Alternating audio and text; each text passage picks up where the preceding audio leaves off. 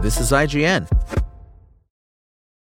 This episode is brought to you by Shopify. Whether you're selling a little or a lot, Shopify helps you do your thing, however you cha-ching. From the launch your online shop stage, all the way to the we just hit 1 million orders stage. No matter what stage you're in, Shopify's there to help you grow. Sign up for a $1 per month trial period at shopify.com/special offer, all lowercase. That's shopify.com/special offer. Coming up, Wonka wins the weekend box office. Welcome to your IGN Daily Update.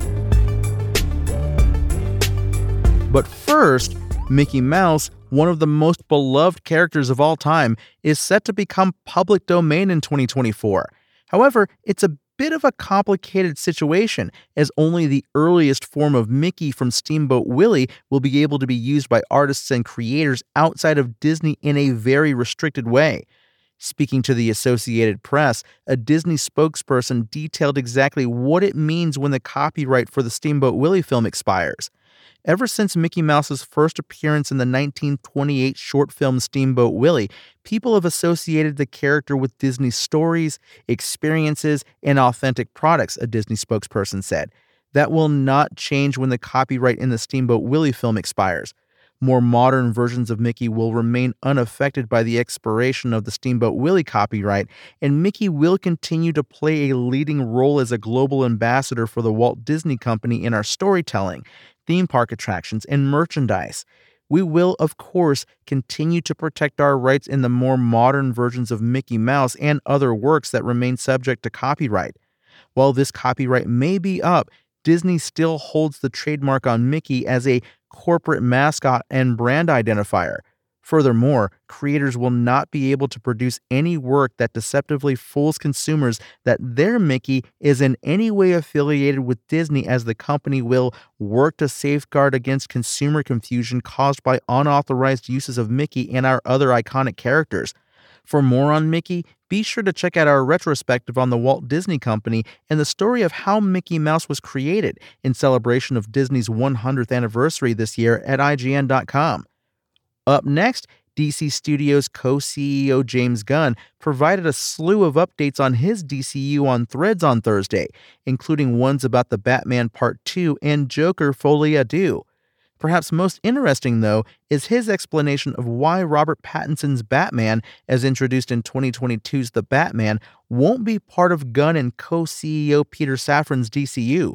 To be extra clear, The Batman Part 2 will still be released by Warner Brothers in the midst of the DCU's Chapter 1 Gods and Monsters, but as a DC Elseworlds title in a separate universe from films like Gunn's Superman Legacy.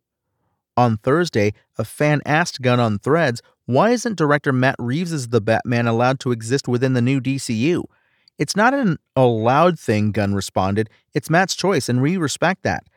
To hear that Reeves himself is the one who wanted the Batman to stay within its own universe is interesting, but not entirely surprising, given Gunn's previous comments about the series. The Batman itself was a standalone tale divorced from DC films like Justice League, and Gunn said in announcing Gods and Monsters that Reeves' Batverse was his own thing. Gunn had also revealed that Reeves' take on the Batman is set to be a trilogy, with the Batman Part 2 currently on track for October 3rd, 2025. And years ago, when Pokemon Heart Gold and Soul Silver first let any Pokemon follow the player anywhere, fans went bananas at the idea of seeing their beloved companions walking around the world with them. But in the new Pokemon Scarlet and Violet DLC, the Indigo Disc, Pokemon has gone one step further. Not only can your Pokemon follow you, you can become a Pokemon. In the Indigo Disc, fairly early on, you'll be able to track down a character named Sinclair within the terrarium, who, after you finish a quest for her, will teach you to use a synchro machine. This allows you to essentially become your Pokemon and run around the map controlling them and using them to auto-battle. Practically, it's a fairly useless feature. The best thing about it is the ability to control your Pokemon while they auto-battle, instead of having to resummon them over and over when they get out of range. But for Pokemon lovers, syncing is goofy in the absolute best way, and most of this can be chalked up to just how lovable and silly the Pokemon themselves can be.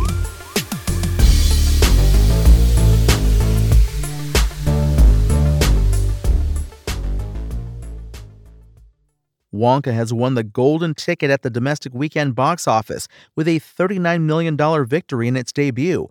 As reported by ComScore, Wonka brought in another $53.6 million overseas and is currently sitting at $151.4 million at the global box office. While Wonka had a successful debut, it didn't quite reach the heights of 2005's Charlie and the Chocolate Factory's $56.1 million opening in North America. In Wonka, Timothy Chalamet stars as the Willy Wonka that was first played by Gene Wilder in 1971's Willy Wonka and the Chocolate Factory, and by Johnny Depp in 2005's Charlie and the Chocolate Factory. In this story, however, we learn the origin story of Wonka and his early days as a chocolatier. In our Wonka review, we said it is a big old-fashioned movie musical that uses Roald Dahl's world just judiciously enough to avoid any serious hits to the author or Gene Wilder's legacy.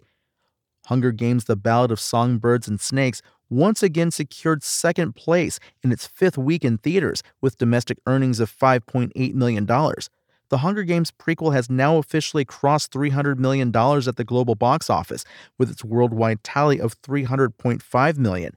In North America, The Ballad of Songbirds and Snakes has reached $145.2 million. The Boy and the Heron took third place with $5.1 million. Godzilla Minus One placed fourth with $4.8 million, and Trolls Band Together rounded out the top five with $4 million.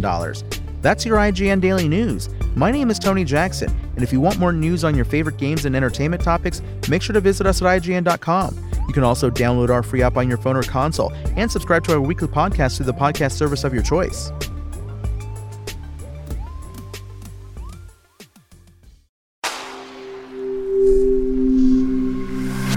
Spoken Layer.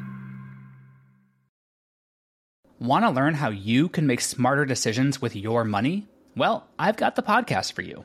I'm Sean Piles, and I host NerdWallet's Smart Money Podcast. Our show features our team of nerds, personal finance experts in credit cards, banking, investing, and more. And they'll help you make the most of your money while cutting through the clutter and misinformation in today's world of personal finance. You'll get clarity on strategies to help you build your wealth, invest wisely, shop for financial products, and plan for major life events. Listen to NerdWallet's Smart Money Podcast wherever you get your podcasts.